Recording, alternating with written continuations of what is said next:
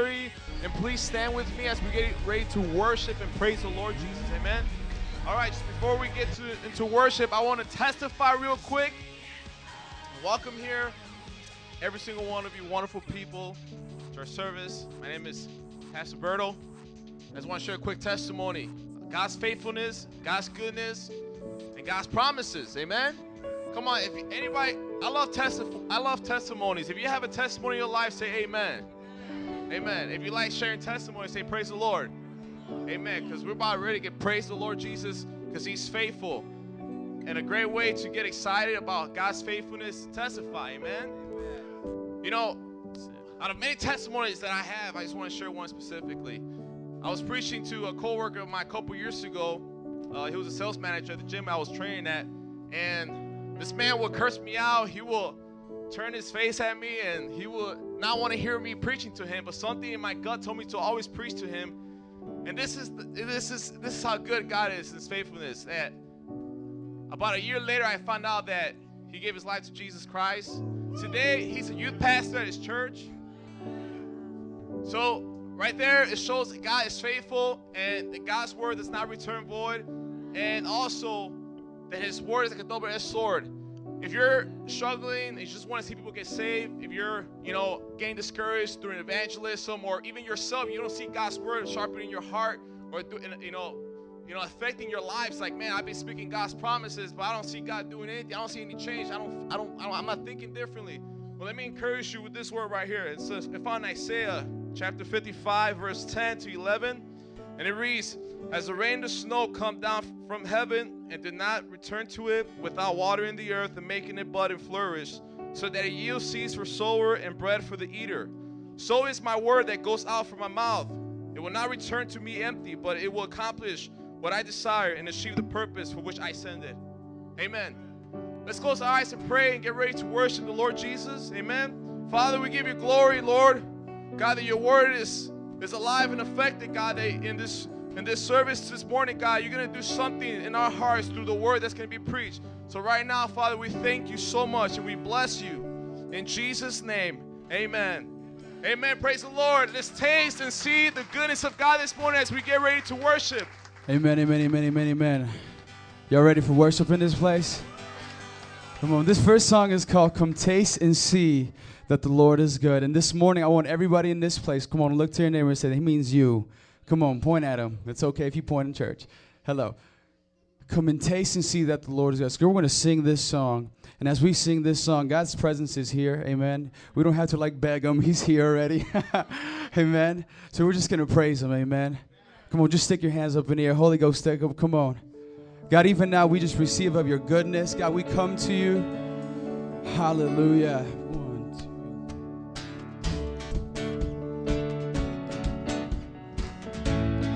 Put your hands together.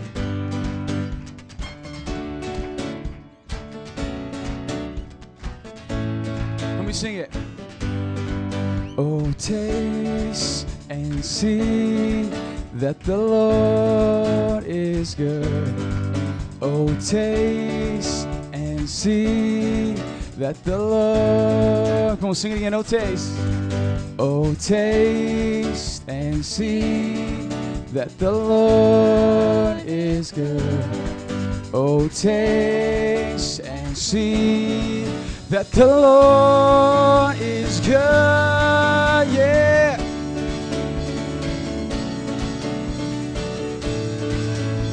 We praise you, Lord. Come on, every voice, sing it again. Oh, taste.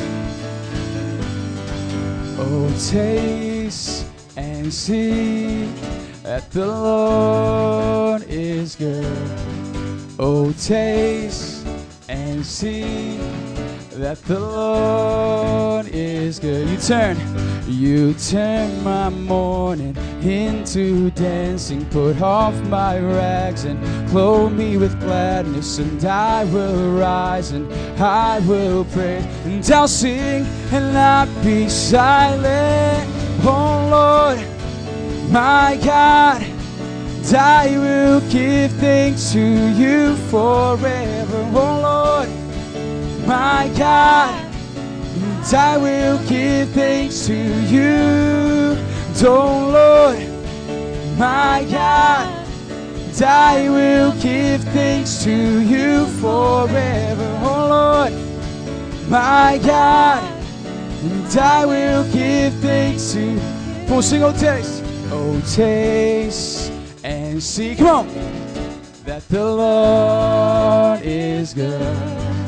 Oh taste and see that the Lord. Come on, sing it again. Oh taste and see now that the Lord is good. Oh taste and see that the Lord. Come on, sing. You turn my mourning into dancing, put off my rags and clothe me with gladness, and I will rise and I will pray, and I'll sing and not be silent. Oh Lord, my God, and I will give thanks to you forever. Oh Lord, my God, and I will give thanks to you. Oh Lord, my God, and I will give thanks to you forever. Oh Lord, my God, and I will. Come on, sing your mercies. Oh, your mercy will be remembered forever. Your mercy will be remembered forever. Your mercy will be remembered forever. Your mercy. Come on, sing it out. Oh, your mercy will be remembered forever. Your mercy will be remembered forever. Your mercy will be remembered forever. Your mercy. Oh, come on, say thank you, Lord. Thank you, Lord. Thank you, Lord. Thank you, Lord. Thank you, Lord. Thank you, Lord. Thank you, Lord. Thank you, Lord. Thank you, Lord. Oh Lord, my God, and I will give thanks to you forever. Oh Lord, my God, and I will give thanks to you. Oh Lord, my God, and I will give thanks to you forever. Oh Lord, my God, and I will. Go sing your mercies. Your mercy will be remembered forever. Your mercy will be remembered forever. Your mercy, Lord, on our lives. Remembered forever. Your mercy will be remembered forever. Your mercy will be remembered forever. Your mercy. Come on, how many of us have the mercy of the Lord in our life? Your mercy will be. Come on, sing it again. Oh, your mercy will be remembered forever. Your mercy will be remembered forever. Your mercy will be remembered forever. Your mercy will be. Oh, come on, thank you, Lord. Thank you, Lord. Thank you, Lord. Thank you, Lord. Thank you, Lord. Thank you, Lord. Thank you, Lord. Thank you, Lord. Thank you, Lord. Thank you, Lord. Thank you, Lord. Thank you, Lord. Thank you, Lord. Thank you, Lord. Thank you, Lord. Thank you, Lord. Thank you, Lord. Oh, Lord, my God, and I will give thanks to you forever. Oh Lord, my God, I will give thanks to you. Come on, sing it again. Oh Lord, my God, I will give thanks to you forever. Oh Lord, my God, I will give thanks to you. Cool. As we sing this song, I just can't help but think of how good God has been. not just back in the past couple of days, but just in my life. And even when we sing the part, your mercies will be remembered forever. And you know what comes to my mind? And some of us may have families and some of us have children. I don't, but this is what the Lord puts in my mind. He puts it that, Adam, when you came to me, man, I take care of you. My mercy came into your life. I did for you what no one else could. I forgave you of your sin. Now when you look forward and what I have for you, your families will remember it. Your children will go up and they'll know me. And my mercies, they'll be remembered to your children's children, to them, and so forth. And I remember how good God is to find me in my weakest time. Come on. To find you in your darkest hour. Can we sing that, church, again? Your mercies will be remembered forever. God, your mercies will be remembered forever. Come on and lift your hands this morning. We sing to you, Lord, and I will give thanks to you forever, oh Lord, my God, and I will give thanks to. Come on, sing your mercies. Your mercies will be remembered forever. Your mercies will be remembered forever. Your mercies will be remembered forever. Your mercies will be remembered forever. Your mercies will be remembered forever. Your mercies will be remembered forever. Your mercies will be remembered forever. Oh, come on, every voice. Just come on and thank Him. Say, thank you, Lord. Remembered forever. Thank you, Lord. Thank you, Lord. Thank you, Lord. Thank you, Lord. Thank you, Lord. Thank you, Lord. Thank you, Lord. Come on, sing it from your heart this morning. Thank you, Lord. Thank you, Lord. Thank you, Lord. Thank you, Lord. Oh. Thank you, Lord. Thank you, Lord. Thank you, Lord. Thank you, Lord. Thank you, Lord. Thank you, Lord. Thank you, Lord. Thank you, Lord. Thank you, Lord. Thank you, Lord. Thank you, Lord. Come on, give Him a hand clap of praise this morning. Church, He's good.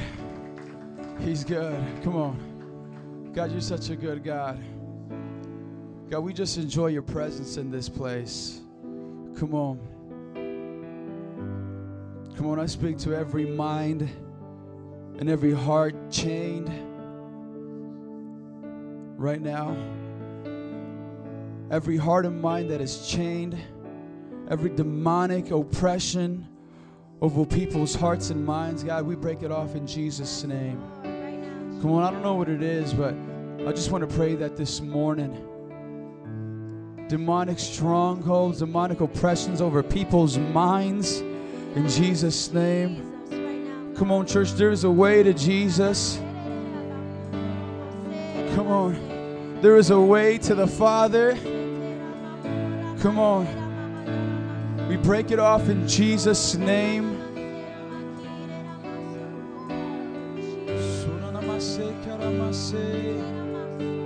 We enjoy Your presence, Lord. We enjoy Your Spirit, God. We enjoy You, Lord.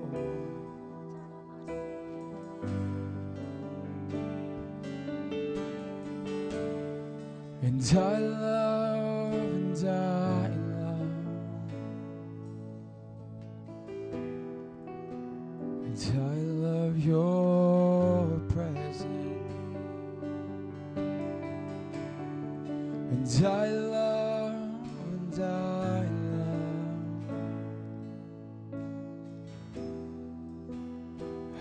love your presence, and I love,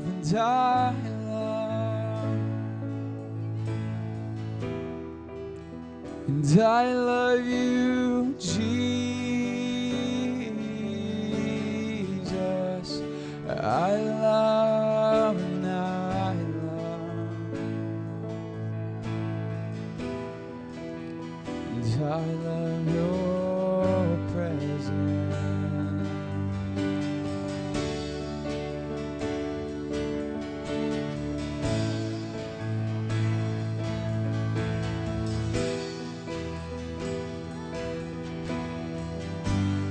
We'll sing it again. I love.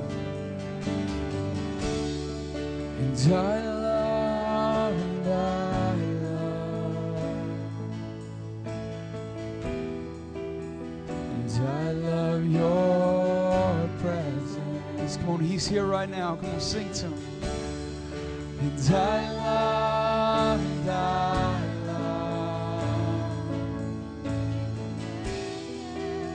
and I love your presence. I love you, Jesus. And I love, and I love, and I love you, Jesus. I love,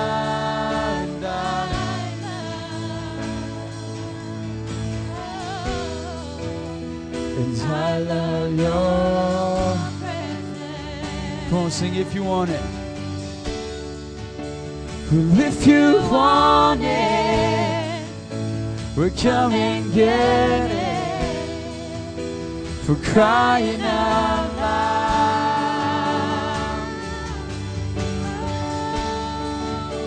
because love He's giving you what was never in doubt. Let go of your heart, let go of your head, and feel it now. Jesus. Let go of your heart, let go of your head, and feel it now. Oh, let go of your heart, let go of your head, and feel it now. I'm letting go of my heart, I'm letting go of my head, and I feel.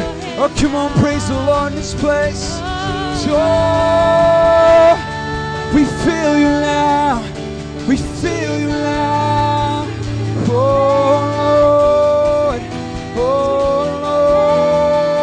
Lord, come invade our hearts, oh God. Come invade our minds, God. Oh, oh. 'Cause if you want it, come and get. Come on, church, it's your turn. Go ahead. Crying now because of love. Because of love, He's giving you was. It was never in doubt. Come on, sing, let go. Let go of your heart, let go of your head, and feel it now. Come on, as you sing it, would you do it? Come on. Let go of your heart, let go of your head, and feel it now. Feel it now. Sing, let go.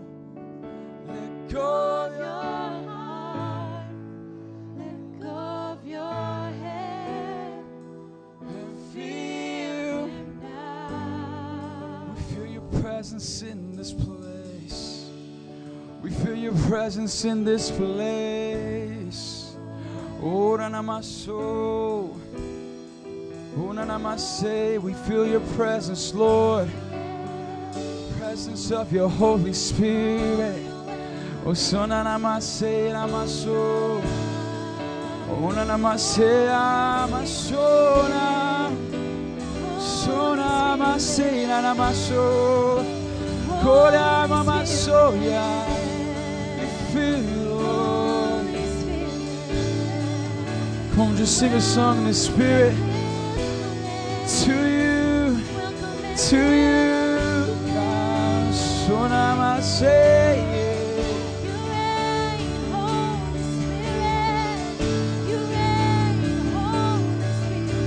We worship you, Lord. We run on my soul. We worship you, God. Yeah, yeah.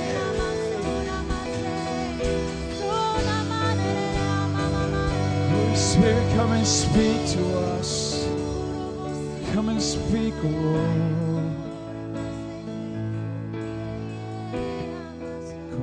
Feel the word of the Holy Spirit this morning, just come and share with the body.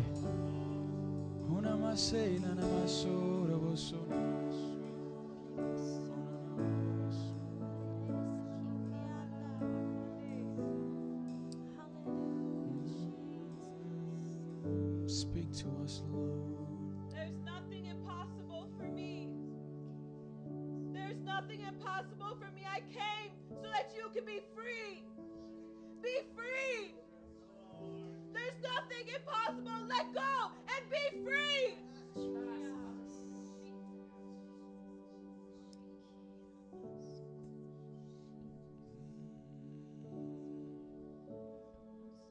Come on, anybody needing freedom in this place, just lift your hands up right now. Come on. You can't earn your way to freedom. You can't earn your way to grace. Jesus died on the cross. Lord, we come to you in repentance right now. Our actions have kept us bound, but we come to you right now. Come on, lift your hands in this place. Don't be ashamed. Come on. Come on. There's freedom in this place. Come on, if you're going to be free, might as well go all the way. We're free to you, Lord. Oh, come fill our hearts right now. Holy Spirit with the fire. Come send your fire, Lord. Oh, every impurity in our hearts.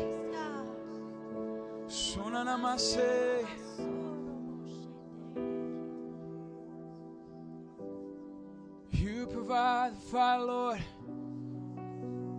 Come fill us up. Come fill us up. Oh, we need you, Lord. We need your freedom, God. Your people, come on. Your people cry out, Lord.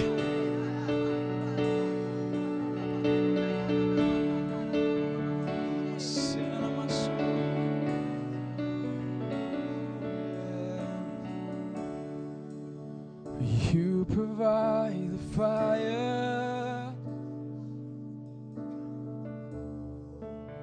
and I'll provide the sacrifice. Come on and do that. You provide the Spirit, Jesus, yes, Lord. and I will open up inside. Fill me up, God. Fill me up, God. Fill me up, God. Fill me up, God. Will you provide the fire? And I'll provide a sacrifice. Come on. You provide the Spirit, and I will open up inside. Fill me up, God. Fill me up. fill me. On every heart. Fill me. It's what we want, oh Lord. Fill me up. Come fill us up from the top of our heads to the bottom of our feet. Oh, fill me up, God. Fill me up, God. Fill me up, God. Fill me up. Fill me up, God. Fill me up, God. Fill me up, God. Fill me up. Fill me up. Fill me up, God. Fill me up, God. Fill me up, God. Fill me up. Fill me up, God. Fill me up, God. Fill me up, God. Fill me up. Go sing love of God. Love of God. Overflow. Permeate all my soul. Love of God. Overflow. Permeate all my soul. Every hand lifted. Love of Every God. voice. Overflow. Permeate. Oh, my soul. Call for the love of God. Love of God. Overflow. Permeate all my soul. The Bible says God pours out His love into our hearts by the Holy Spirit whom He's given us. God pours out. Can you imagine just a bucket of something being dumped on you? God will liberally pour out His love into your heart. He will fill your heart with His love. Everyone wants love. The subject is so many songs and movies. We all want love, God. And some of us looking for love in all the wrong places. And it's taken us down wrong paths, and it's separated us from You. Father, this morning we want Your love. We want no substitutes, no cheap substitute for the love of God this morning. Friends, if you're hungry for the love of God, if you know nothing else in this world can satisfy your weary soul, cry out to Him. Cry out for His love. Say, God, fill me up. Fill me up, God. All I want is Your love. I was made for Your love. Somebody call out to Him. Fill me up, God. Fill me up. Fill me up, God. Fill me up, God. Fill me up, God. Fill me up. Fill me up, God. Be filled. Be filled. Be loved by God this morning. Be loved by God this morning. Don't reject His love. Don't reject His grace. Fill me up. Fill me up. Let it be your heart cry. Fill me up, God. Fill me Oh, we could stay in this for a long, long time. There's nothing in this world like the love that God has for us.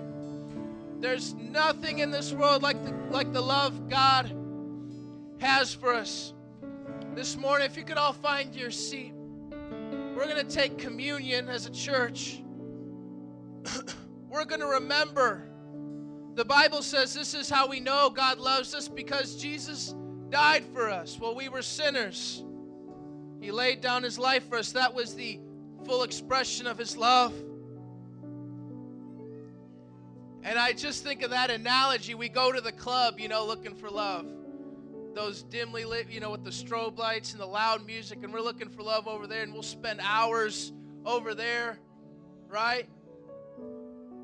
I want us to spend some time in the presence of Jesus looking for his love. And people have their drinks at the club. We're going to have a drink this morning, amen? Come on. If you could turn with me your Bibles, if you have it. 1 Corinthians chapter 11. As our ushers pass, and if someone can bring me the cup as well.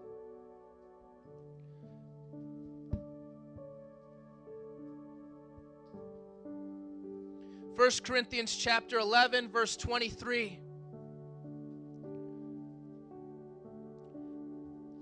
It says this, For I received from the Lord what I also passed on to you. The Lord Jesus, on the night he was betrayed, took bread. And when he had given thanks, he broke it and said, This is my body, which is for you. Do this in remembrance of me. In the same way, after supper, he took the cup, saying, This is the new covenant in my blood. Do this whenever you drink it in remembrance of me. For whenever you eat this bread and drink this cup, you proclaim the Lord's death until he comes. And he goes on to talk about people who take these elements of communion in an unworthy manner. They do it with bad hearts, bad motives, and a bad spirit. But this morning, I want you to be sure that God loves you, that you can have a pure heart this morning before God, that you can have communion with God, not on the basis of your works, but on the basis of what Jesus already did for you. Everybody take these cups. If you have your family here, you could take this with your family. If you're here with maybe a friend and you want to help them, you can do that. Or if you're by yourself, you could take it on your own. I want everybody to take this and know that and have confidence that God wants to commune with them.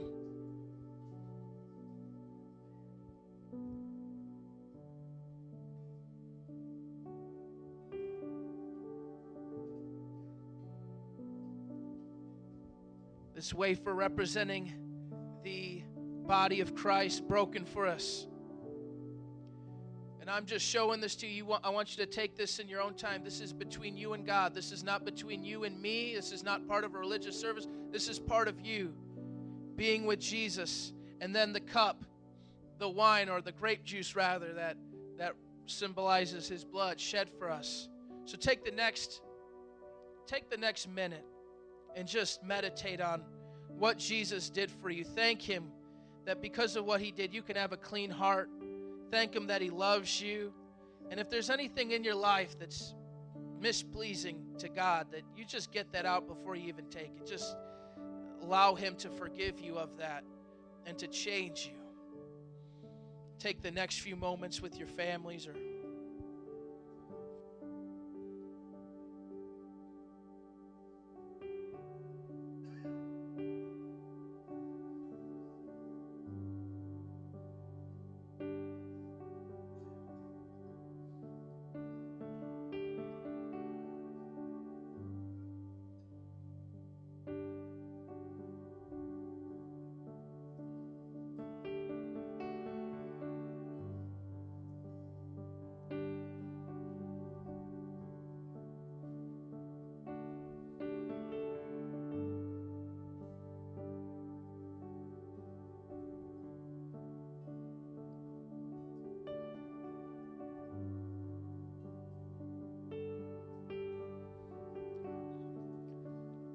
remember this morning that if you're experiencing God's love and your life is changing and you're experiencing freedom, it cost Jesus his life. It cost Jesus his body and his blood. And he gave it for you. Father, we thank you for giving your son. God, when I think of you giving your son, how committed you are to saving us. God, I don't have any question that you love us this morning because you already gave your son for us. How committed. Lord, you are all the way in, and I pray that we would be all the way in with you this morning. In the name of Jesus, thank you for the giving of your Son. Thank you, God, that we can have communion with you. Thank you, God, that we can remember this, Lord. In the name of Jesus. And everybody said,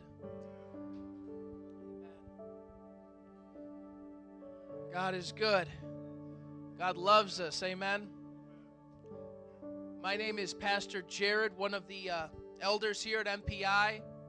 It's good to see y'all this morning. We want to take a time out, as always, to preach the gospel, and that is to give an invitation to those of you who don't know the Lord. Some of you don't know Jesus. Some of you are still living in sin, and some of you are not going to heaven. We want to preach a message to you from God that will change your situation. God's mercy and grace will enter your life, and you'll be a new person from this day forward if you heed these words. Amen? Let's turn to James chapter 4 in our Bibles.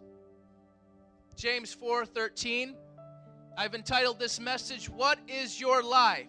Someone say that with me. What is your life? What is your life? We all need to answer that question for ourselves. Let's see what James the apostle had to say. Now listen, you who say today or tomorrow we will go to this city or that city, spend a year there, carry on business, and make money. Why? You do not even know what will happen tomorrow. What is your life? You are a mist that appears for a little while and then vanishes. Instead, you ought to say, if it is the Lord's will, we will live and do this or that. As it is, you boast and brag. All such boasting is evil. Anyone then who knows the good he ought to do and doesn't do it is evil, or he sins rather. And so James is addressing folks who arrogantly go about their life as if it was their own. How many know that you're not promised tomorrow? We often say that in evangelism, but people live with this Superman mentality that I'm going to die someday, maybe 30, 40, 50 years from now, but that's not today. And between today and someday, we live as though we're invincible. And we live as though we're going to have the chance at some deathbed repentance. We can make it right with God. We push it off 1 month from now, 3 months from now, 6 months from now. And we say, when I get these things right, then I'll do it. And he's saying you shouldn't live like that. He was talking about people making money and just carrying on their business as if there was no God. I'll worry about God later. I'll deal with God later. I have plenty of time. Listen, I have a cousin, and she's been battling breast cancer for a year and a half. She's been through the chemo. She's had a double mastectomy. And she, unlike most people, is really coming to grips with death, with entering into eternity, and wanting to be prepared for that voyage. Most of us don't think in those terms. Most of us have not been confronted with that. But I want to ask you today, whether you're terminally ill or whatever your situation, you're in perfect health, if you were to die today, would God accept you into heaven? Or would he condemn you to hell for your life of sin? We ask you that because we love you. We ask you that because we love you. James closes out and he says in verse 17, if we know the good we ought to do and we don't do it, we sin. And you know the good you ought to do this morning. You need to heed the words of this preacher, and you need to give your all to Jesus and stop playing games with God. If you claim to believe in Jesus, you need to give your all to Jesus. What does faith in Jesus look like? Complete surrender to him. If you know the good you ought to do, and maybe you've heard messages like this before, maybe you've been to church services, maybe you watch Christian television shows and radio broadcasts before, and you heard the message and you knew the good you ought to have done even then, and you keep putting it off. Don't wait another day. If I were you and I were in my sin, I wouldn't waste another second in it. I would repent of it immediately. I would drop it. Let's all stand. God is offering you today. The Bible says today, if you hear the voice of God, do not harden your heart, because you might not have tomorrow. Well, today is all we have. It says elsewhere, today is the day of salvation, because God's calling today, but who knows? Will you be listening tomorrow? Will you be around tomorrow? God is offering salvation and love, free love, and a relationship with himself freely. It costs you nothing, but it costs Jesus everything. Every head bowed and eyes closed. Father, I pray that if anybody in this room, anybody listening to this message this morning is not right with you, if they're living a life of sin, if they're playing games with you, if they're not doing the good they know they ought to do, and they're playing with you, God, I pray they make it right today. I pray they don't wait until tomorrow. I pray that nobody in this room will have to die in their sin. I pray for you to be patient with every one of us and give us opportunities and give us a soft heart. But God, let us take this opportunity to come to you, to be forgiven, to receive Jesus, and to receive your love freely. We thank you for it in the name of Jesus. Amen. Now, we want to recite our confession of faith. And this could be the first step. Do the good you know you ought to do, right? Believe this with all your heart. This is strictly a biblically based creed worldview, and we say it as a church. And we're going to fellowship in a moment. David and Griselda, they'll pray for you so that you can make it right with God today. Amen? But let's say this confession together at the count of 3. 1, 2, 3. I believe in one God and Creator, who is the Father, Son, and the Holy Spirit, the Father who so loved the world, the Son who purchased my salvation in his death, burial, and resurrection, and the Holy Spirit who makes me new and abides in me forever. I believe in the perfect Holy Bible that reveals God's purposes and plans for my life. I believe in the second coming of Jesus, who will judge the living and the dead. I believe in the eternal reward of believers in Jesus and the eternal punishment for all unbelievers in Jesus. I believe a united church of Jesus Christ, built upon apostles and prophets, elders and deacons, in which the gates of hell shall not prevail. I believe in the salvation for all mankind. It is by faith alone, in Christ alone, by God's grace alone, and for the glory of God alone. Amen. Give it up for Jesus. Shake somebody's hand. Tell them you love them. If you need to make it right with God, that's your first stop. David and Griselda. Bless you.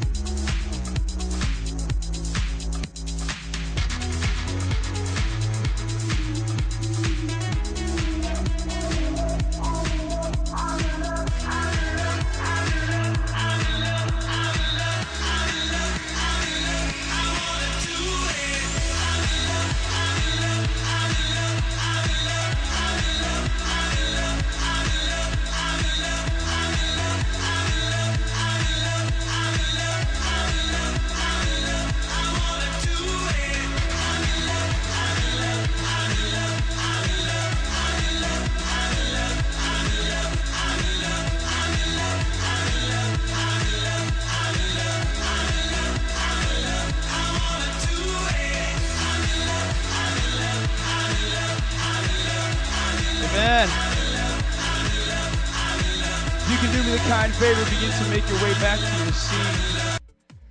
Hallelujah. It's good to see everyone here, all the smiles. Hey, what's going on? I love it. I love it. See, don't you get the feeling when you come to Metro Praise International Sunday morning that we're family? Amen. Some of y'all get that. I'm going to tell you a little bit about my family. It's Mexican and Puerto Rican, and the Puerto Rican side is generally typically loud. The Mexican side, they always, you know, they just chill, okay? So remember when we have like these family gatherings and the whole family will get together, I mean, you're kissing everybody. There's people that you have never seen. You don't even know that they're my family. I don't know. And every time we're done with worship and the gospel presentation goes out, people go on like, hey, it reminds me of family. That's literally what it does, and that's what exactly it is. It's God's family, God's people coming together, amen? So even if they're not your cousins or not your family, you can still love on them, amen? Welcome this morning, every Sunday morning, Metro Praise International, 10 a.m. We have Sunday services here, getting in the presence of God, hearing the word, what God has for us, amen? That's important, amen? Can we get a loud amen because God is important in our lives? Some of you are like, amen, I guess so. No. God is important, amen. 10 a.m. every Sunday, every Wednesday at 6:30 p.m., we have a ministry unto children. If you're 11, from 1 to 10 years old, rather, bring your children out. It's a ministry unto them to teach them the Word of God, have some cool, fun activities. There are leaders here, responsible leaders that love to pour in to your children, amen. And every Friday at 7 p.m., we have Elevate. Man, this past Friday, we have a testimony really quickly. We just made an altar call like, man, who wants to give their life to Jesus? And we had about 12 students come leave their seats and saying, man, I want to give my life to Jesus. Some have never been here, some of the first time, and it's just like, my gosh. And afterwards, I'm going to tell you, we started praying for the parents. Because a lot of the young people that come in here, their parents are not coming to church or not saved, or maybe they're the first generation of believers, and it's rough, and man, God moved. Amen. So if you know any young person, encourage them. If you're a parent in this place, encourage them. And also if you know any young people not coming to church, invite them out every Friday at 7:30. Amen. Hallelujah. We just got some cool announcements. Sidewalk counseling is Saturday, March 9th. Amen. We're going to meet here at 9 a.m. for prayer. Come before the Lord and say, God, use us. We don't want to go over there and just start yelling at people in our flesh, but God, use us in the Spirit to bring your grace and truth. Amen. And then we're going to go out and hit the streets, 10 a.m. I'm telling you, you have no idea how powerful God is until you meet someone on the streets and you just give them Jesus. Amen. Let the Holy Spirit use you and their lives will be changed. I mean, there's some awesome testimonies that are coming. It's being led out by Pastor Jared. He's the one to give the announcements, or rather the gospel presentation. Amen. Let's give a hand clap of praise for Pastor Jared and the ministry he's doing. Amen. Moving on here, our vision in Metro Praise International. Loving God and loving people. Some of y'all can say the announcements from this point on with your eyes closed, and you can do the exact same thing. We're going to say it every Friday, every Sunday. Our vision, to love God, to love people, disciple you. We connect you to Jesus. Cool ways we do that. It's not just coming to church all the time. Hey, let's go meet in our house. Let's go fellowship. Let's one-on-one. Let's develop. Let's grow. Amen. We mentor you to be like Jesus, then we send you out. And our goal here, we believe it is 100,000 disciples with 50 churches in Chicago, with 500 across the world. If you believe God could do it, come on, shout amen. Hallelujah. I love this. Amen. If you guys can do me the kind favor, open up your Bibles to Acts 20, and we'll start in verse 32. As we prepare to receive our tithes and offering, another quick announcement I want to share with you, just an update.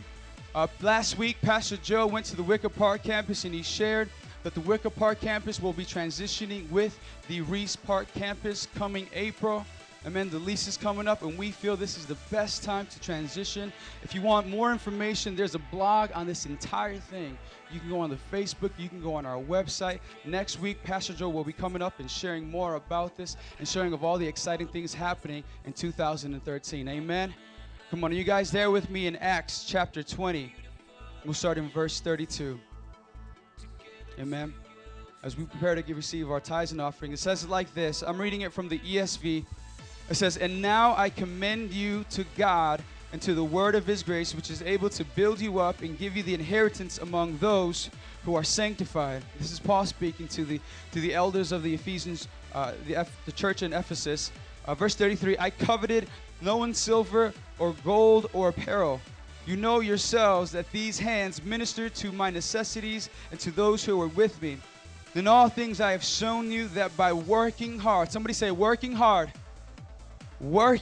in this way, we must help the weak and remember the words of the Lord Jesus, how he himself said, it is more blessed to give than to receive. Every Friday we read this out to our youth and we teach them, man, you know what? It is more blessed to give than to receive. And Paul was talking to the church here and he's saying, listen, we're working hard and we do all things unto so we can help people. Amen. Metro Praise International is the exact same way. When we come together, we're not money hungry. We say, man, we're going to build a giant church. No, we're not doing that. What we give, we sow into people's lives and to the missions and what God is doing here. Amen. So if you believe God has brought you here and God can use you through your finances, through your serving, through your dedication and being a disciple, come on, would you join with us and believe God for greater things? Amen. Just pray with us as we stand. Come to your feet. We're going to pray. Ways you can do that. Pray. Pray. Ask God, how can I be a blessing to my church? I don't think anybody has wrong intentions like, God, I want to cause so many problems in that church. Who says that? Nobody. But many times that can happen. But as we come to the Lord, we're just saying, God, use me. God, check my heart, check my mind. God, check everything in my life. I leave no thing, God, that you can't touch. Even my finances, even my family, even my children. Hello? Let's prepare. Come on, let's pray. Father, we just come before you. You are a good Father. When we read, God, it always says you are a good Father unto us. So, God, help us understand that this morning. But also, Father, I pray for your children. You would bless us, God, and you would open up opportunities of finances, God. And even, Father, I pray for families in this place, God. Because, Father, we know that finances aren't going to solve any problems, but it's your Son, Jesus Christ, your presence. And so we just ask, God, as we incorporate all this, God, you would bless this church so that we can continue being a blessing to your children, to this world. In Jesus' name we pray. Amen, amen. Let's read this out. Luke 6:38. Give, and it will be given to you. A good measure, pressed down and shaken together, running over, will be poured into your lap. For with the measure you use, come on up as you give. Amen.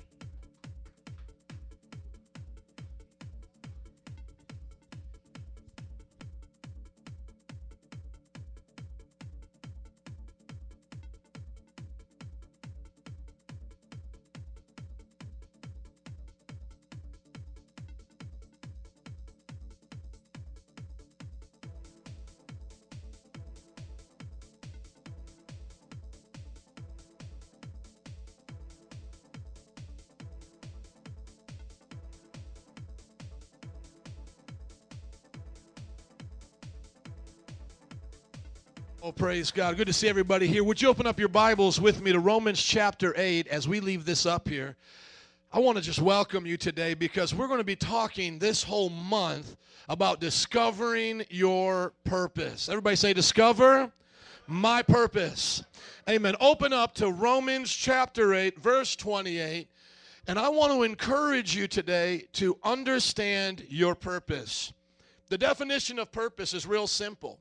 It's the reason or the application of a thing. So the purpose of a hammer, the reason of a hammer is to hammer nails. That's its purpose. The application of a hammer is to hammer nails. Everybody tracking with me? Okay. So purpose is an application of a thing or the intent of a thing. If you try to use a hammer to screw into a wall, you won't be able to do it. If you tried to use the back of the hammer where you would pull out the nail and you tried to use that to be a screw, how many know it would keep slipping and it would keep hurting you? When you don't have the proper purpose for a thing, it will ruin what you're trying to do with it. All right, is everybody tracking with me right here? So I'm going to be talking about purpose this whole month. So I want you to come. I want you to find people in your life that need to discover their purpose. Bring them here. I want you to bring people who don't think they have a purpose here. And those who you may think are on the wrong purpose, bring them here. So basically everybody that breathes and lives and has a heartbeat, you bring them here. Amen? Because we're going to discover our purpose. And what does the word discover mean? Simply means to find. So everybody say this with me. I'm going to find God's intention and plan for my life. So you're going to discover, you're going to find God's intent, the application of your life, the plan that God has for you. Now, I don't know about you, but most owner manuals I get for things go directly into the drawer. I never look at them until something breaks. And then when something breaks, I try to go through that junk drawer. Does anybody know what I'm talking about, those junk drawers? And you try to find that manual and try to fix it. You know what the Bible can stand for? Basic instruction before leaving earth. Most people take their instruction manual, the Bible, put it on the shelf, and only go to it when something is broken in their life. Are you all tracking with me right here?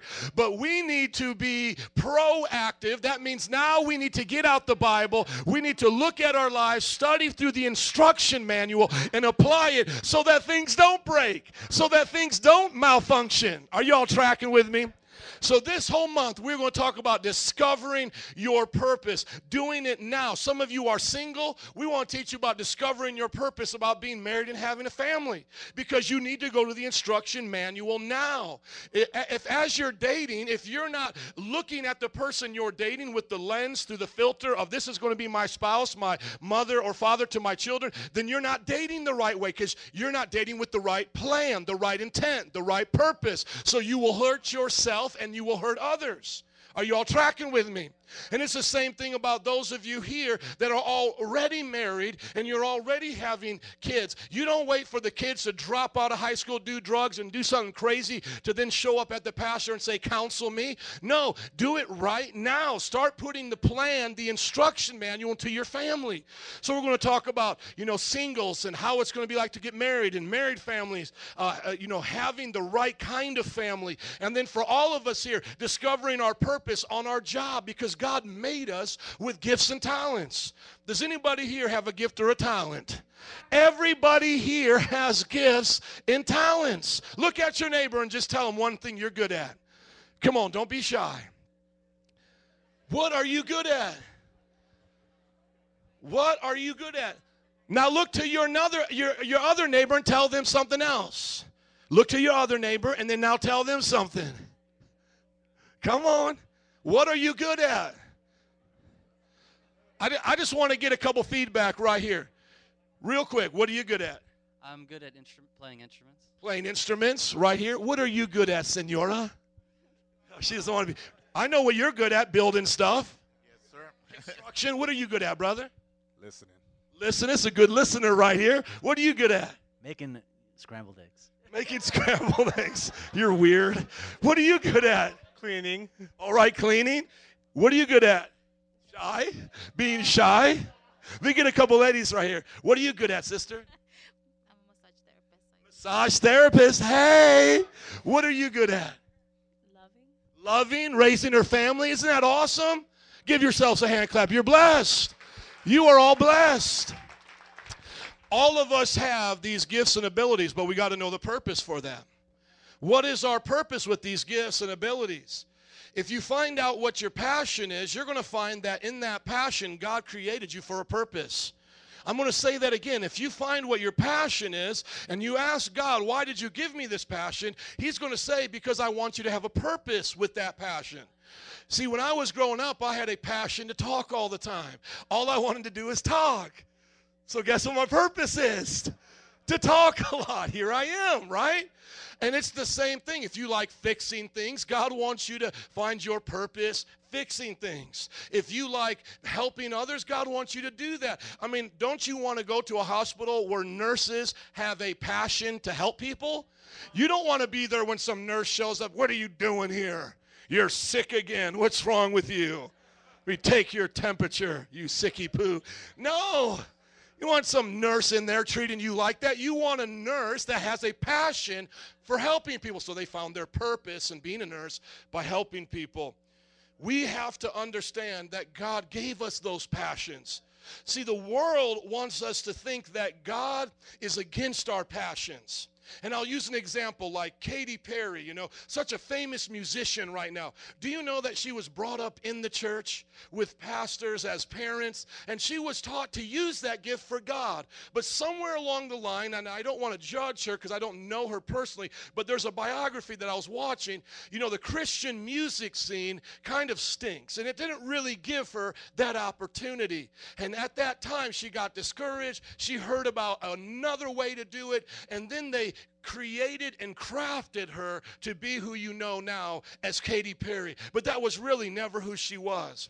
And it was almost like the devil came and said, I know you're passionate about singing, but God's people won't receive your passion. So let me change you and make you like me so the world will receive your passion. And see, what happened is she lost her purpose. She still has her passion. She's a great singer. She knows how to really get out there and move a crowd. But because her passion is not connected to God, she's not in her purpose. And so now she is destroying herself. And we're looking at her life. She had a bad relationship. She's already dabbling with the wrong crowd. Her parents are looking out for her right now. And they're believing God that Katy Perry will sing in the church again, maybe like a Kim Walker. Can we hear an amen to that? And of course, that's a famous example, but look at our lives and look at your life. How were you doing when God was not involved? I mean, be honest with yourself. With my ability to talk, what did I find myself doing? Selling drugs.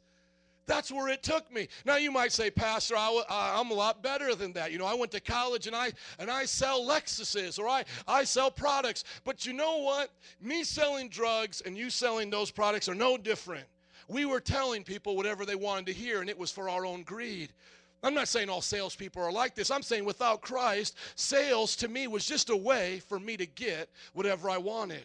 But now, through Christ, I can use my ability to talk to people, to help convince them, but now not of drugs, but of the Bible. And if I was in a secular job and I was selling cars or clothes or some type of product, I would find a purpose in that product, and I would help them by realizing if they get that product, they'll be better off, because I wouldn't want to work for a company if I didn't believe in their product. Are you tracking with me? But look at your own life. What happened when you took God out the picture? How did your purpose get tainted? How did it get messed up? Maybe you took God out of dating, and look at what happened. Maybe you took God out of raising your family, and look at what's going on. Maybe you took God out of the pursuit of your career, and you're doing something just either to make money or to get by, but you don't like being there at all because you're not doing what God told you to do. God wants you today to get into your purpose and to have passion about it. And so today, as we get into this message, I want you to see that God, this is going to be awesome. You're going to learn an attribute today of God, is He's omniscient, all-knowing. Everybody say omniscient means all-knowing. I taught my kids the 3 main attributes of God, and I want to teach them to you today, and it's going to be really cool, okay? Say this with me. God is all-knowing. God is everywhere, and He's all-powerful. Those are the 3 main attributes of God, though there are so many more. Let's do it again. God is all-knowing, God is everywhere, and He's all-powerful. Make your muscles. He is all-powerful. What you're going to learn about today is that God knows everything about you. He knew you before you even existed, and here's the part that will blow your mind. He knows the end of you. You might want to check in with Him every now and then. I'm going to say this again. He knew you before your mom and dad had a twinkle in their eye and rocked the boat all night long. He knew you before them. He knows you right now, and He knows the day your body will be in a grave, loved ones will be staring over, and He knows whether you'll be in heaven or hell. That's an awesome God we serve. Amen. Look at Romans chapter 8, verse 28, one of the most popular passages of the Scriptures. This is going to be our theme for this month, and as we get into it, I want you to be encouraged and challenged at the same time. You may hear some things that are just going to encourage you. You're going to be like, Pastor, I didn't know that. That makes me want to smile, and it's okay to smile in church. But there may be other things that you'll hear, and you'll go, oh, Pastor, that's tough. And that's where we get that saying, it's tight, but it's right. Okay? So just get ready for both sides here. It's like your proteins and your carbohydrates. You're going to get a full diet today. chapter 8, verse 28, Paul writing, he says, and we know, everybody say, we know. Thank you. And we know that in all things God works for the good of those who love him. Would you put up that scripture, please? I want everybody to see this. Paul starts off this sentence and says, and we know that God works all things for the good of those who love him. Does anybody love God this morning? Amen. Do you know that God is working all things for your good today? You got to believe that. You've got to believe that. Everything in your life is Father filtered. Think of a water faucet that's in your house, whether it's the kitchen or bathroom. There is a filter right at the spigot where every bit of water flows through before it comes out of that faucet. It's the last thing that protects you from getting any type of germs or bacteria. It's there. Now they're selling these new kind that even do more filtering that you can put on there to your faucet. Does anybody know what I'm talking about? So you don't have to buy bottled water. You can put the filter right there. Everything in your life has to flow through God to get to you. You may think that sometimes your life is out of hand, that you don't know what's going on, and you may even then project what you're going through onto God and think, God must not know what's going on. He's not a good God, because why would he allow me to go through this? But I want to put your mind at ease and your heart to trust a loving God, because verse 28 says, we know that in all things God works for the good of those who love him. There is nothing in your life that's flowing through into your present day situation that is not already Father filtered. It has had to go through the Father. There are no accidents in his kingdom. He has this thing on lock. Everything is Father filtered. When you go through trials and troubles and tests, those are Father filtered. When you have payday and you're happy and you're taking all your friends out to eat, that's Father filtered. All of your mistakes, all of your failures, all that you have gone through has been Father filtered. Everything. And he's working it for good according to those who are called according to his purpose. Let me read the full verse. And we know that in all things God works for the good of those who love him, who have been called according to his purpose. You can reject God's purpose for your life. God will not force you to do what he wants you to do. Write this down if you're taking notes. There is the perfect will of God, and there is the permissive will of God. God has an absolute perfect will for your life, but you can sin against that will and get into what's called the permissive will, what God will allow you to do, but it's not what he wanted you to do. But now let me blow your mind. He still knew you were going to do it, but he didn't take the choice from you. So let's just walk through this real slowly right now.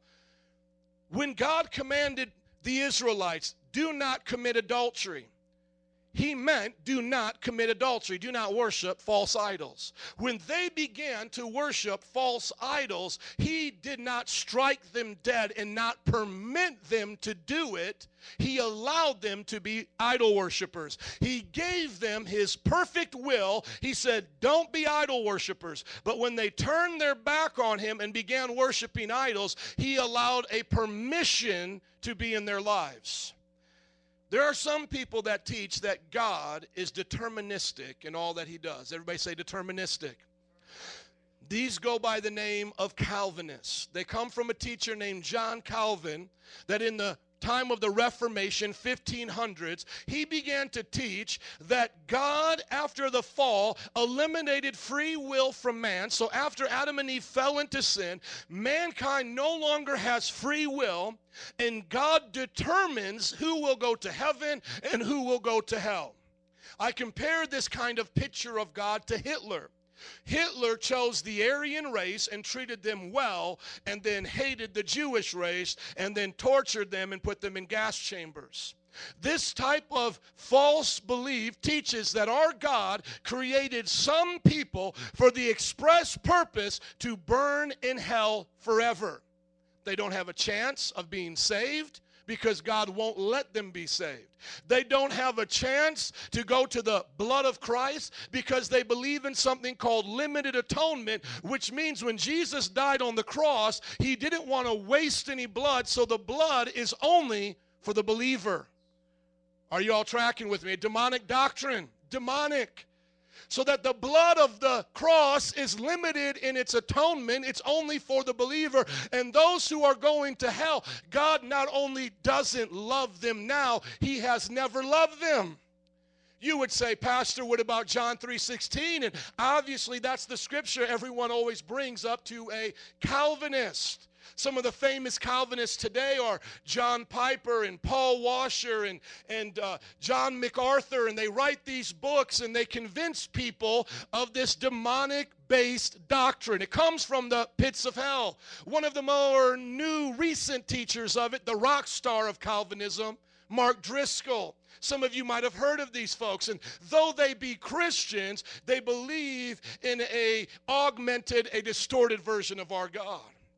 So you would say, what about John 3:16? For God so loves the world that he gave his only begotten Son, that whoever believes in him shall not perish, but have everlasting life. They would say the world is only the ones God is wanting to save. The rest of them are already damned.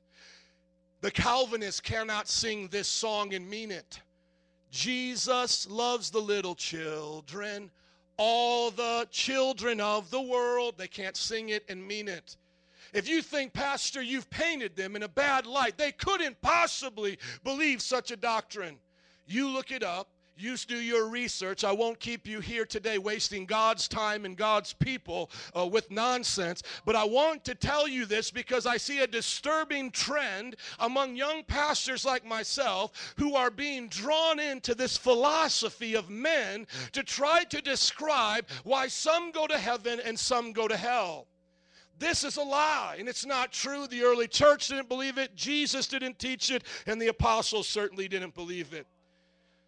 But then somebody might say back to us, they may say, Pastor, well then how do you describe that if God has everything, Father, filtered, that some go to heaven and some go to hell? Because isn't that really a big question of unbelievers? That if God loves us so much, why would he ever send anybody to hell, right? That's a question. Or another question that we would get is, if God already knows that some are going to hell because they don't want him, they're going to reject him, why would he ever create them? Why not just be merciful on them and not let them ever be created at all and only create those who would choose him? Are you all tracking with me? Well, the answer to that is right here in the book of Romans, and we don't have time to go through it all, but we can see here in verse 29 the answer to this question. Everybody say, foreknowledge. Today's message in our series is God foreknew me. God foreknew me. All things work together for good of those who love him, who have been called according to his purpose. Verse 29, for those God foreknew, he also predestined to be conformed to the likeness of his Son, that he might be the firstborn among many brethren. And those he predestined, he called, and those he called, he also justified, and those he justified, he glorified. Everybody say the word foreknow. Think about what that word is in our English language, foreknow. You know something before it actually happens. Our God created us to have a loving relationship with him. And think about today, yourself and being on this planet. What are the two things that you value the most about your life? Think about this. This is a deep question. If you're created by God, which we believe, think about the two things that are inside of your innate nature. They're innate to you. That means they're just so normal you don't even think about them. I believe there would be two things that you really value in life. Everybody look up at me, please. Two things. Number one, your identity. You value your identity. If someone tried to say, you're not Jim, you're not Lily, you're somebody else, and try to change your identity, you wouldn't like that. I mean, think about that, right? Brainwashing, slavery, all of these hideous things we see, all are about changing someone's identity, because in life we value our identity. What's the second major thing we value in ourselves? Freedom. We value the ability to make our own decisions, choose what clothes we want to put on. That's why when you are raising a teenager, the big battle you have between them and the parent is that ability of freedom and their identity. Because what they're becoming is an adult. They're beginning to say, I want to be like this. But the parent's saying, I want you to be like this. And that is good parenting. But you see, all of us go through a stage as we grow and develop about who we want to be and how we want to live, our freedom and our identity. Are you all tracking with me? God made you with that in his image. You see, God is free. God can do whatever he wants within logical possibilities. God will never do something illogical. Sometimes the people ask the question, can God make a rock that's too big for him to carry? No, because that's a logical absurdity. God doesn't do logical absurdities. Somebody says, can God tell a lie? No, because God is not a liar. That would be a logical absurdity. Could God make a square circle? No. Are you all tracking with me? So we have in us an image of God because we want to be free and we want to have identity. God has his identity. He has his freedom. He made us this way. Now watch what happens. And I'm going to play a video. It's going to summarize all of this deep theology. God then created you with that to make your own identity and choose your own path. I was talking to the person that was putting in cable into my house about God, and he had a problem with hell and the story. And I said, let me ask you something. Would you want me to lock you in my closet right now? It's like a little weird thought to tell the cable guy, lock you in my little closet right now. Didn't know how weird that would sound until I said it. That sounds like really weird. But he said no. And I said, would you want me to brainwash you to believe something that you didn't want to believe? He said no. And I said, why would God then force you to go to heaven and believe that he's the Savior and the Lord and all of that? The greatest thing you treasure as an atheist is the gift God gave you. The gift God gave you is you determine who you want to be and where you want to go. And whenever people in our life challenge that, they take away our freedoms or they brainwash us, that's the thing we fight against the most. But why would God ever violate the very thing he gave you, the ability of identity and the ability of freedom, and say, now you come with me? And the problem with the Calvinist way of thinking is that they say that God has irresistible grace, and that means the people he wants to be saved don't even have a choice. That would be like me going to my good friends, David and Monica, saying, hey, do you want to come over to my house and have some lunch? And they're like, no, we're kind of busy. And I'm like, you're coming. You're coming whether you want to or not.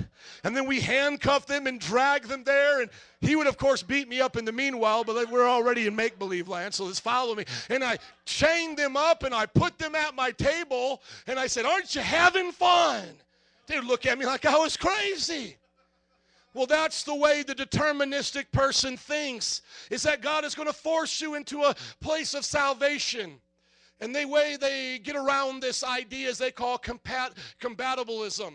To be compatible with your free will from the illusion of your choice and God drawing you, that you'll somehow want to do it, that God will talk you into it in such a way that it's really something you'll want to do. But still, if you look at it, you don't have a choice.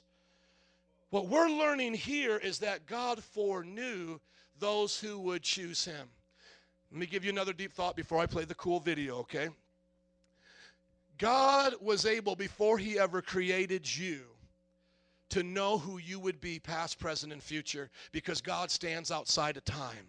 You ever heard the song, he has the whole world in his hands? He's got the world in his hand. He's got the whole world in his hands. He's got the whole world in it. He's got you and me, brother. He's got you and me, brother, in his hand. He's got you and me, sister, in his hands. He's got you and me, Metro, in his hands. He's got the whole world in.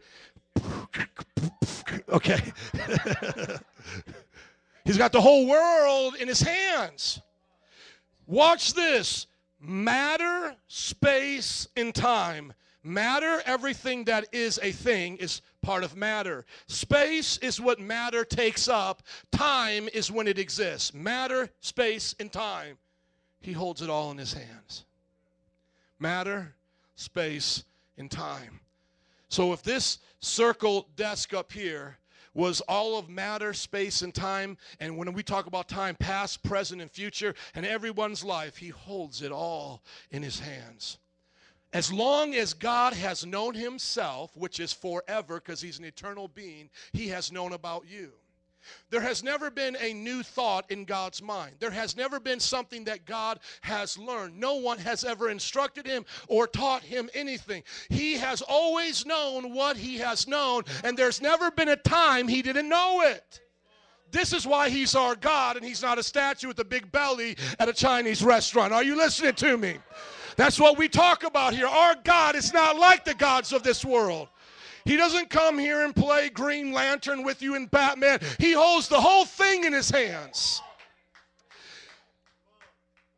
And when he holds everything in his hands, he's able to do what we have to now call logical steps. But he's able to grasp it all at the same time.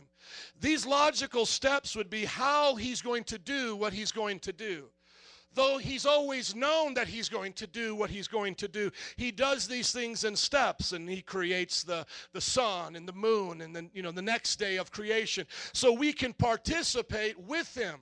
And when we get to heaven, let this blow your mind for a little bit. What do you value? Now we're talking about entertaining and fun. What do you value when you say fun and entertaining? You value relationships. You love spending time with the one you love. Are you all tracking with me? You love adventure, doing fun things. And it might just be going on a bike ride. Others of you, it's skydive. We love to also learn. Track this with me now. So when it comes to what we love to do with our free time, we love relationships. Some of us could just be with our kids or our wife or best friend all day long. We love adventure. We love the idea of doing something we've never done before, or something that just gets us high on adrenaline. And what else do we love? We love learning. Some of you just love to read books. You love to go to museums. What is heaven about? See, some people think heaven is just one long bass fishing trip, or whatever you guys like to do in life. It's just one big time where you get to be Michael Jordan and slam dunk all day long. And we talk about heaven like it's things on this earth. We talk about heaven like, I'm going to get up there and I'm going to be able to play ball with Michael Jordan, and I'm going to go fishing, I'm going to do all this stuff. But think about this. Why is it we want to put things from earth up in heaven? What if God could say this to you? All the adventure you get from watching basketball, I'll give you times 1,000 just in my presence. You won't need a ball and a metal rim. You'll have it just standing next to me. What if he could say, you do sex, you have time with your wife and all this, but I can give you intimacy deeper than a physical attraction. You don't need any of that. Just be in my presence, and I will blow your mind with the depths of love. You don't have to read a book. You don't have to go to school. Be in my presence, and I will teach you things you know not of for all of eternity. That's who our God is. He's mind-blowing. Are you all tracking with me today? Come on, somebody. He's worthy of worship, is he not? Hallelujah. When we get to heaven, because we are in time, so we haven't always existed, though God has known about us. When we get to heaven, imagine, and heaven comes to earth, the Bible says, the new earth, there's a time of judgment, Armageddon, and then we will rule and reign here, because what was lost in paradise is gained in Christ, okay? So it does come back down to here. But just imagine you're in heaven, right? You now have all of eternity. No time ever exists now. He's done away with time. He goes, I just did time for this amount of time, but now we're back in eternity type of being where you have no ending, because there was a time when there was no time. You all tracking with me? So he says, I'm done with that time thing. We're in eternity now. And you go, okay, what are we going to do? And you walk up to God and imagine you having this conversation, and God says, okay, I can take you on an adventure of what I have been and all the things I have done for eternity going backwards. And you would say, oh my goodness, take me on that adventure. And you travel with God through eternity past, understanding who he is, just being in his presence. Use your imagination now. And you never reach the end because eternity past never has an end. And so at some point you're like, man, that was fun, God, but now I want to know you in the future. And he goes, okay, let's now go into the future. And you go into the future. And while you're in the future, God can then say, do you want to know me now in the present, what I'm doing right now? Past, present, and future in eternity, you will be with him at all times, never away from him, having him fulfill every part of you and learning, loving, and experiencing him like you never have before. Isn't that amazing? But he gives us a choice. Now, let me tell you how this works right here. For God to logically create free creatures, everybody say free will. For God to enable you to have a choice, that means he had to know what choices you were going to make. So he doesn't learn anything. The choices you're making today are not something he's learning. He's like, oh, angels, they like, they have this for lunch, and they like this. And sometimes women, they change their choices a lot, And it's not like God's up there like, angels, oh, keep up with this one. She's changing her mind a lot. And I just remember, I won't even get into that, but I was going to go there, but it would be way off there, and it probably wouldn't be a good thing to say anyway. Okay, so God's not learning by our choices. Everybody tracking with me, right? But he logically allows them to happen because he's creating a free will agent. So God is so awesome that he knew he would create you being free and the decisions that you would make being free, and he is able to craft and develop a purpose based on your free choices that still give him glory. And if you take his perfect plan, it will be good for you. And if you don't take his perfect plan, he has a plan to destroy you, but it's by your own choice, and it will still make him look good in the end. So now here it is. It's not fatalism where it's already settled. No, you're making these choices every day by your own mind, your own decision. It's your own choice. He's not forcing you to take any choice. He is not damning some of you, and he's not loving the others of you. He loves all of you, and he already has a purpose for you, his perfect will. And if we would look at that Hitler example, he had a perfect will for Hitler. But Hitler did not want that perfect will, but God permitted him to be as crazy as he wanted for a certain time. And then he died, and he's in hell now. Are y'all tracking with me? God, when he gave free will, allowed men to become what they wanted to become with their freedom. If they wanted to be a Hitler or a Stalin or a Mother Teresa or a Billy Graham. However, God has always foreknown it. And those that he has seen that choose him and are serving him today, we can take confidence that he's predestined us. That means he's given us a destiny in him to bless us because he already sees the future, and the future looks good.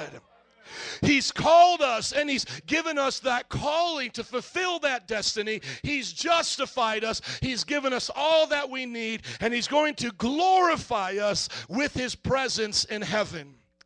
Now, the deep theology behind this becomes really simple. Do you know what God's plan is for your life?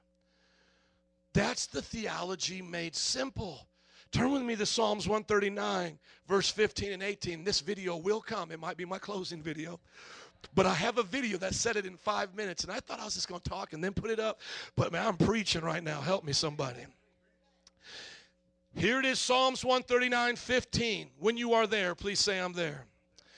Amen. I want you to see this from David. He said, my frame was not hidden from you when I was made in the secret place. When I was woven together in the depths of the earth, your eyes saw my unformed body. How many know abortion is a sin? Why is abortion a sin? It's a sin because it's murdering children. When do you become a child? When you're formed in the body. That's when you become a child. Breaking the skin barrier does not make you a child. People who commit this kind of sin are murderers in the eyes of God. The good news is God loves murderers and will forgive you if you're here. We've had women that have had them and they have been forgiven. But I want you to understand you are a murderer. If you have killed a child, if you've been a part of it, sir, if you've asked your girlfriend or wife to do it, you are guilty of murder. When people say we want pro-choice, to do with our body whatever we want. Why is it after they kill the baby, their body's still alive? Because what they're doing is that not to their body, it's to another body, and we call that body somebody, and it's a child. Amen? Scriptural evidence for that is that God's a part of the forming of the body as well as depositing our soul. That's what makes us different than animals and why I love to eat animals. Anybody like to eat animals? Amen? If you're a vegetarian, that's okay. We'll pray for you. We got a separate altar call for you guys. But we believe in eating meat around here. Amen? Out of cheddar and all this good stuff, sausage, pizza, pepperoni, come on. I mean, anything you could think of that can be cooked up well, if it is an animal, I will eat that thing. I'll eat a rabbit, I'll eat a squirrel, I don't care what it is. I will eat it. I'll eat little sea creatures, I'll eat a bear. If you put a bear in front of me, I'll eat a bear. Would you eat a horse? Of course I would eat a horse. Of course I would eat a horse. I would eat anything that if it was cooked up and served a cockroach, I would eat it all. I saw these people eating little things. Come on, some people in Mexico, you know what I'm talking about. What is it? No, it's crickets. I'm like, I just offended a whole bunch of people. No way, in some places in Mexico, they eat the grasshopper, right? Bring some of that. I'll eat that grasshopper. I'll eat whatever you put in front of me that's cooked. I ain't going to be gross and nasty eating weird stuff. I'll eat balut because it's made a certain way. Come on, the half duck egg. I will crack that thing open, chew on a beak. Anything you can think of, I will eat. I will eat it. I know what you're going with there. Now, I've eaten that on a taco. It tastes good. I'll eat a spider. I'll eat everything. I don't even know how we got to what I'll eat. There's only two things that have made me sick after I've eaten them, and I said, oh, dear Lord, I can't eat this again. One of it was in India, and Ricky and I still don't know what that was. But it blew me up hard and fast. It blew me up. I was like, give me the keys, man. I got to go to the room and puke this thing up. And his hands were all dirty because we were eating with our hands. And he's like putting his pocket like this and keys. It was all weird. I had to dig into his pocket like, forgive me, brother. And I couldn't even make it to the bathroom, man. I started puking all in their bathroom down. It was nasty. And then one time I was just being all bold and crazy eating sushi. I was like, let me have this, let me have that. And there was something, once again, I don't know what it was, but it blew me up quick. I think it was sea urchin, if anybody had that. But I love sushi, but it was just something that just blew me up. Going back to this psalm right here. Going back to this right here. Is that God made us. Amen? That's what that means. God made us. And we are special to God. Oh, the reason why we eat animals is because they don't have a soul. That's why. They feel pain, but they can't contemplate pain. They may have some kind of an identity, like I'm a dog and I'm barking, but they don't have the kind of identity we have. Like we can build relationships with these people, not with an animal, unless you're weird, and then you become a cat person, and that's okay. We pray for cat people. Amen. How many more people can I offend in this service? No, I'm kidding. Cat people are nice. They're nice. Okay. All the days. Here we go. Verse 15, second part. 16. Your eyes saw my unformed body. All the days ordained for me were written in your book before one of them came to be. Wow, listen to that again. All the days ordained for me were written in your book before one of them came to be. The beauty of our God is that he's a master chess player. Master chess players can think 4 and 5 moves ahead because there's only so many possibilities that player can move. God doesn't have to make you move anywhere in life, but he ordains a path, and he knows you only have so many choices. And so he wrote out a book for your life. And if you love Jesus and you're here today, you can take confidence that God has a perfect will for your life that is good. So the way I like to look at this is you need to go to God's book. Now, it's not the Bible, because the Bible teaches us about how to understand our lives, but the book that this is talking about is the book that God the Holy Spirit knows. He knows the will for your life, meaning your name is not found in this book and the day you're supposed to have a job and all of that. Does everybody understand? This is not your autobiography. So how do you get in touch with this book? Through the Holy Spirit. God, what is your plan for me today? Not the plan that I'll do against your will and you'll allow me to do it and send myself to hell and hurt others. No, what is your perfect will for me today? What will please you today, God? What is the things that you want me to do? And look at this, verse 17. How precious to me are your thoughts, O God. How vast is the sum of them. Were I to count them, they would outnumber the grains of sand. When I awake, I am still with you. The writer of this psalm said, if I was to count out all of the thoughts that God has for me, to bless me, to prosper me, if I was to go to the desert or to a beach and pick up just one handful of sand, there could be millions of grains of sand in my hand. Are you all tracking here? If I were to start counting those grains of sand, 1, 2, 3, and then go to the next handful. I mean, think about how many grains of sand there are in the earth. The writer of Psalms says, his thoughts for you outnumber those grains of sand. You are no accident. And God's foreknowledge of you is here to bless you, to give you a hope in the future. Just to reference it, Jeremiah 29, 10 through 12. This is what the Lord says. He says, for I know the plans I have for you, declares the Lord, plans to prosper you, not to harm you, plans to give you a hope and a future. And I know somebody might say, well, Pastor, that's just talking about Israel. Israel is a type and a shadow of God's chosen people. He's saying for all those that call upon him, he has a hope and a future for you. Plans to prosper you. Plans to give you success. Then the Bible says, verse 12 in Jeremiah 29, 12, then you will call on me and come and pray to me, and I will listen to you. It says, then you will seek me and you will find me when you seek me with all your heart. Does anybody here want to seek God with all their heart? He promises that you'll find him. Does anybody need to discover their purpose in life today? You can ask him and pray to him, and he will answer you. He has it written in his book for you. He cares about you. He loves you. John 3:16 still means what it says. He loves the whole world, and he sent his son to die for you. He wants you to embrace him today through your own free will. Today, I just want you to watch this video, and I'm going to come up and give you a couple closing statements. This video is going to now clarify those theological points, those deep things, into a way that you can understand. Everybody go 3, 2, 1. 3, 2, 1 is this. 3 is God created you for a relationship with the Holy Trinity, the Father, Son, and the Spirit. As the Trinity is one, God created you to be one with him. Not, of course, sharing the divinity. We're humans, but to be in that relationship with divinity. The 3 stands for the Trinity. 2 stands for the 2 Adams. The Bible talks about the first Adam. He was created, but he sinned, and he made the wrong choice. Paul then said in Romans that Jesus came as a second Adam, born without sin. Adam, the first one, was born without sin. The only one to be born again without sin was Jesus. That's why he had to have a virgin birth, to be born without sin. Adam, without sin, chose sin and brought damnation to us. Jesus lived without sin, then became the perfect salvation, the Savior, the sacrifice for us. 3, Trinity, Father, Son, Holy Spirit. 2, the 2 Adams. You identify either with the Adam of damnation, your choice to stay in sin, rebelling against God, or you identify with the second Adam, Jesus Christ, who is your Savior for those mistakes you've made.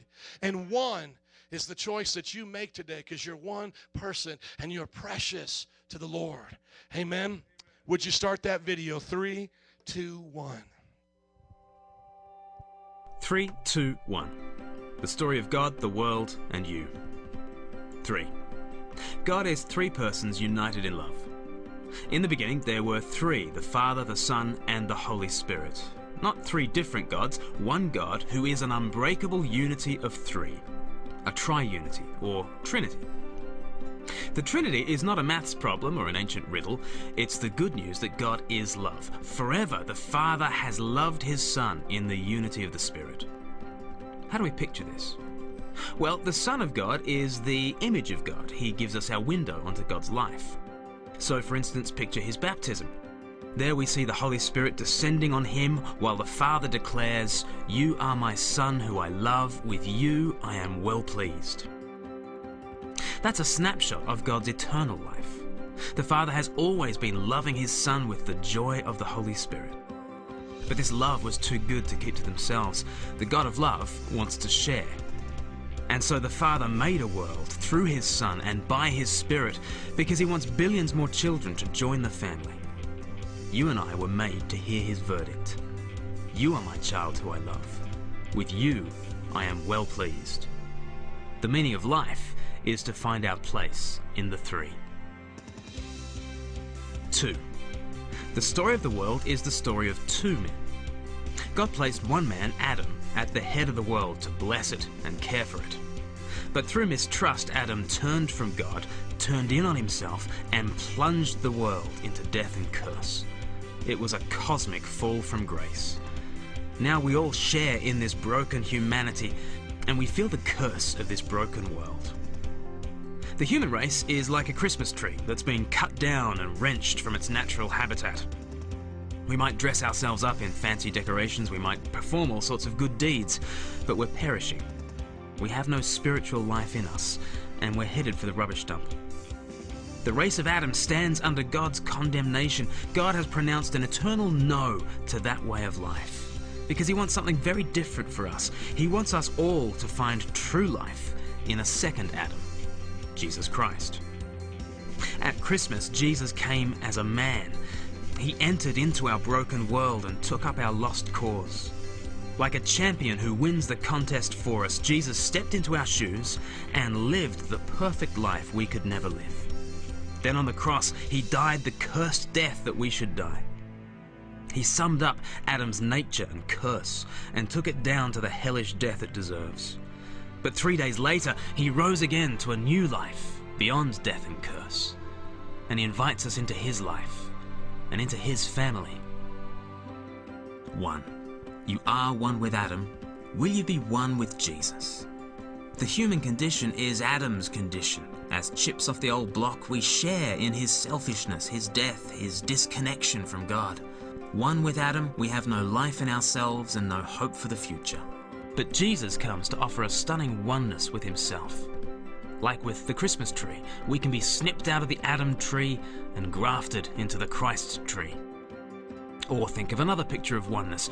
We can be one with Jesus, like in a marriage. Imagine a marriage between a prince and a pauper. She's filthy and poor with a shameful name and a hopeless future. Yet the prince loves her and offers himself to her in marriage. As soon as they're united, what happens? He takes all her debts. She gets all his riches. He covers over her shameful name and gives her his name. She's invited into his life, his family, his inheritance. Through her prince, she can call the king Daddy, and all because of their marriage union. It's just like that with Jesus. If we receive him, all that is ours, our sin and curse, becomes his. He pays it all off on the cross. And all that is his righteousness and inheritance, becomes ours. If we're one with Jesus, right now we're adopted into the family. We have his spirit as our spirit. We have his Father as our Father. We belong to his brothers and sisters in the church. We call on the same Father and hear his love spoken to us. You are my child who I love. With you I am well pleased. These are our privileges now, and when Christ returns, we will also share in his physical, immortal life. He will raise us bodily and set the world to rights. On that day, God will judge the world, forever confirming his no to Adam and his yes to Christ. You are one with Adam, but there's no future in that life. And with arms outstretched, Jesus makes a proposal. He offers you himself, his very life, his family, his future. He's yours if you'll have him. Be one with Jesus. The three invite you in. The two determine the world. Will you be one with the Son of God? Come on, let's bless the Lord for that. Amen. With the few moments that I have left, I want to give you a few notes, and then I want to encourage you with this one more time. I'm going to give you 5 purposes all of us share in common. Number 1, we share the purpose of salvation. God has a purpose and a plan to save us. John chapter 3, verse 3. Unless you're born again, you cannot inherit the kingdom of heaven. And John 3:16 says he loves us all. So John 3 teaches us to have the purpose of salvation. The second one is we're all supposed to be filled with the Holy Spirit with the evidence of speaking in other tongues. Acts chapter 1 verse 8 and Acts chapter 2 all the way to verse 38 talk about when we are saved and born in our spirit, the Holy Spirit wants to give us dunamis. In the Greek, the word there is power, but it's dunamis in the Greek. It sounds like our word dynamite. He wants to give us explosive energy. The third thing Jesus wants all of us to do is to be perfect as his heavenly Father is perfect. That means to live a life without sin. 1 John 4:8 says those who are born of God cannot continue in sin because God's seed remains in them. They cannot keep on sinning.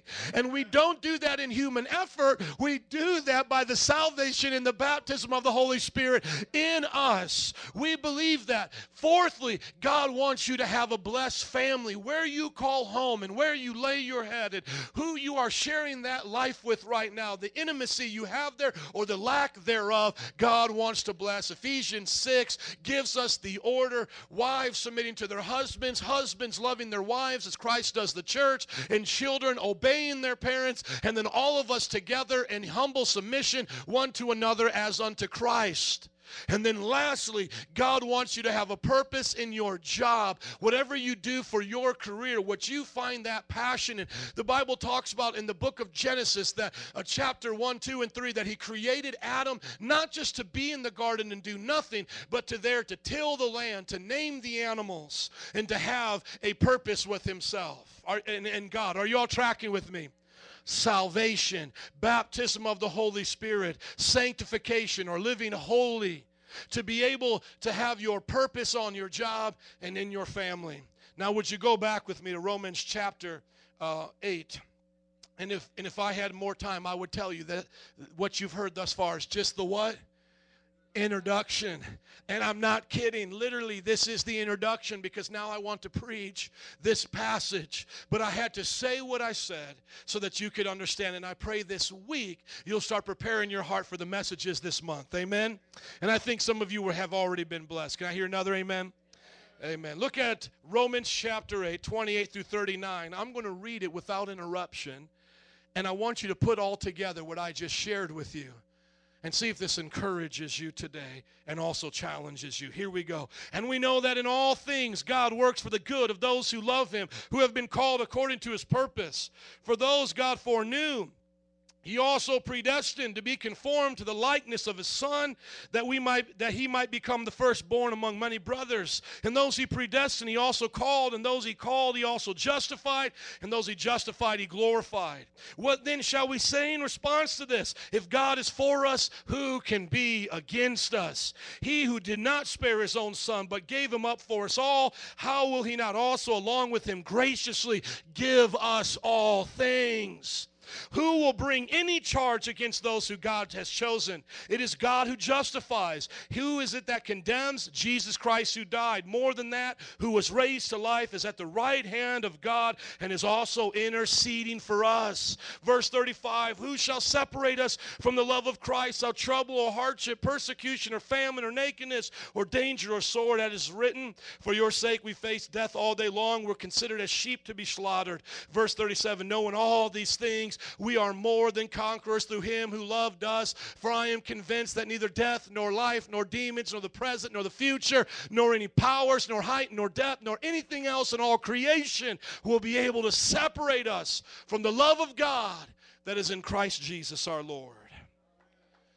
Do you believe that? Amen? I believe that. I believe that today. I believe that God foreknew that I would choose him today. And he would see my life to the end.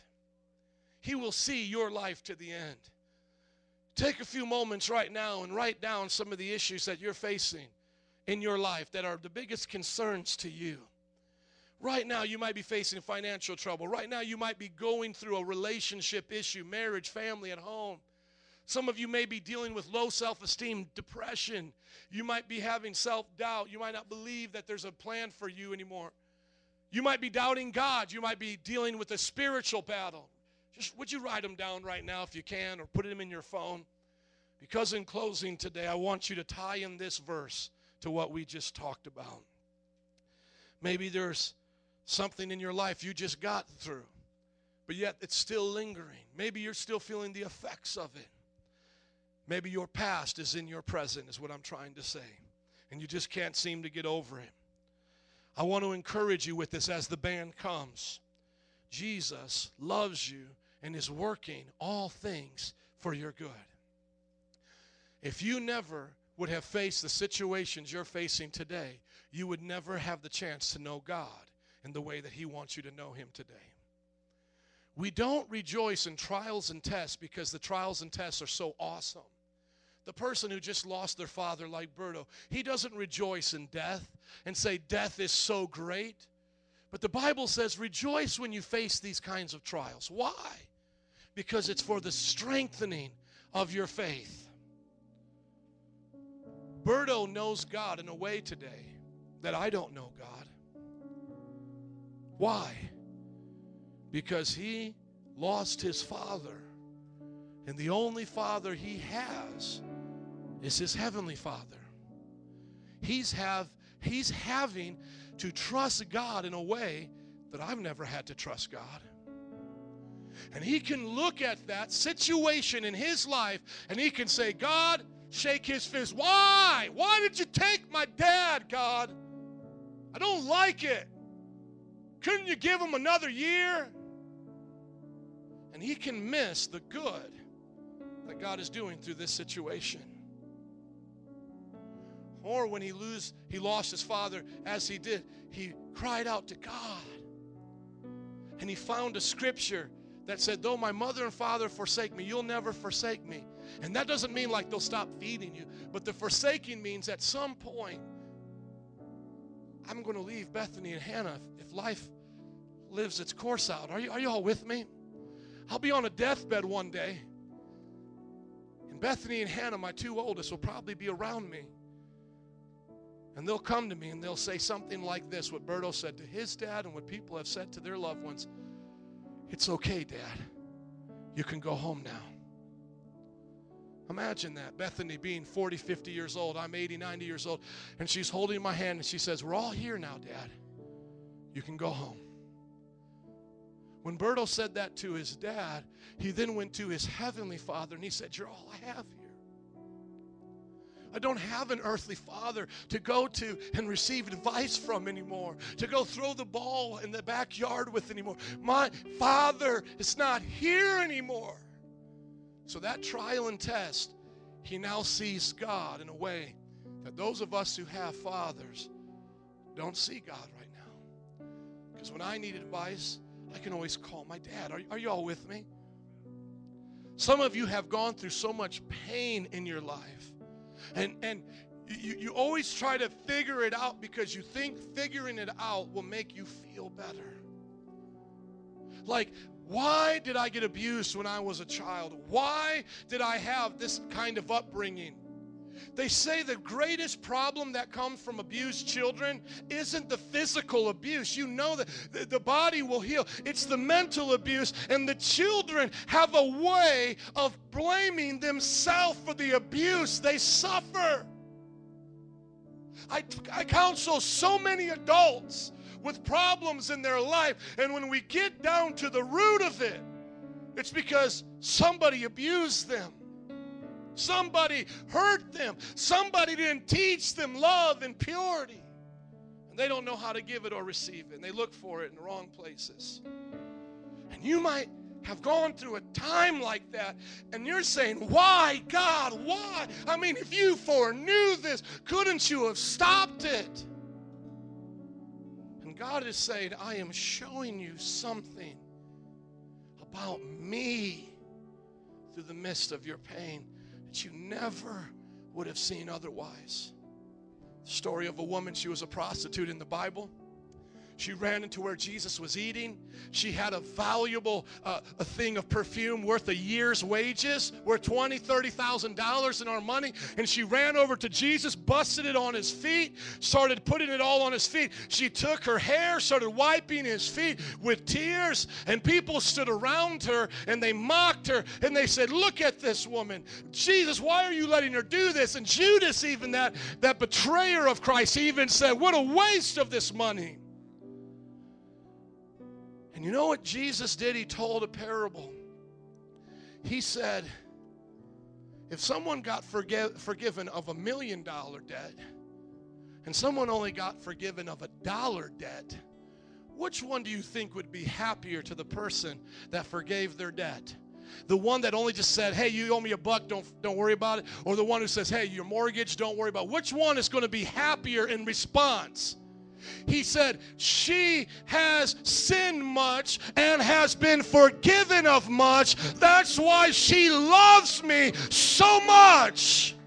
If you had been through what she had been through, if you had seen life the way she saw life and received grace and forgiveness and mercy the way she received it, you would be on your hands and knees washing my feet. And you see, some of you want to hate the past. And yes, it is despicable and there's wickedness there. But God has filtered it for your good so you can love him like nobody else can love him, so that you can be close to him like no one else can be close to him.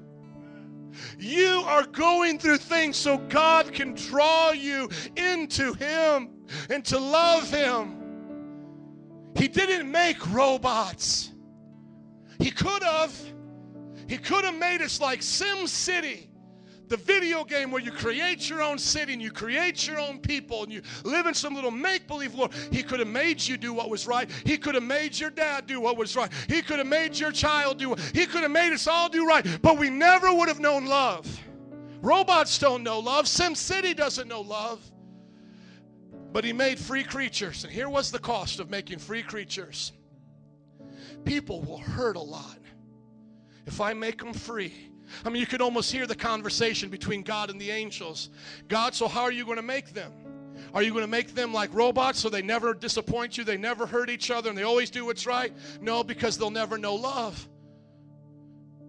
But you could see the angels almost speak back to Jesus. And this is fictional, but just track with me. The angels speak back to Jesus. Yeah, but they're going to hurt each other.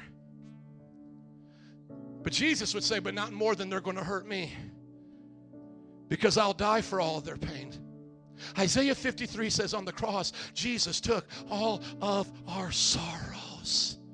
He is the only one that when you cry out in prayer, that he can say, I know how you feel. Because when the Son of God went to the cross, God the Father took all past, present, and future pain, all sin, all sickness, and laid it on Jesus. Why? So that he could say, I love you. See, if you came here today and you were hurting and you didn't have nothing and you were naked or didn't have clothes, and I said, I love you, but go on your way, you would say, no, you don't love me. But if I gave you clothes, if I gave you something to eat, you would say that's showing me you love me. God in heaven could have just shouted down if he wanted to. He could have just said, hey guys, I made you free, and whoever chooses me, you know what, you're going to come to heaven. Those who don't, you go to hell. And hey guys, I love you. I love you so much. But wouldn't have meant the same. What does he do?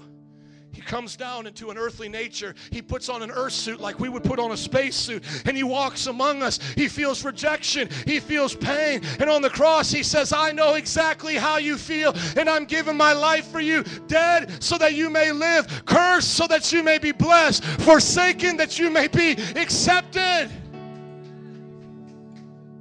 And that scripture says all things work together for good. So that means it doesn't matter what you have faced or the tears you have cried. There is a purpose through that pain. And it starts with Jesus. And it ends with Jesus. And everything in between is painted by the blood of Jesus.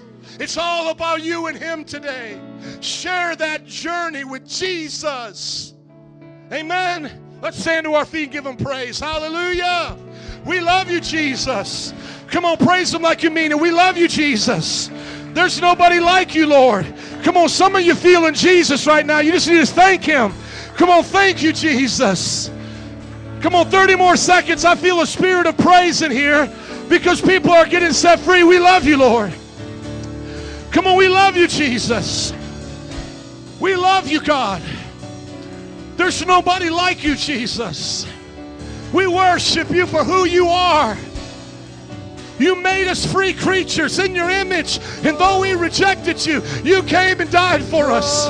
Though people have hurt us, you're using those hurts and pains for your good, for your purpose.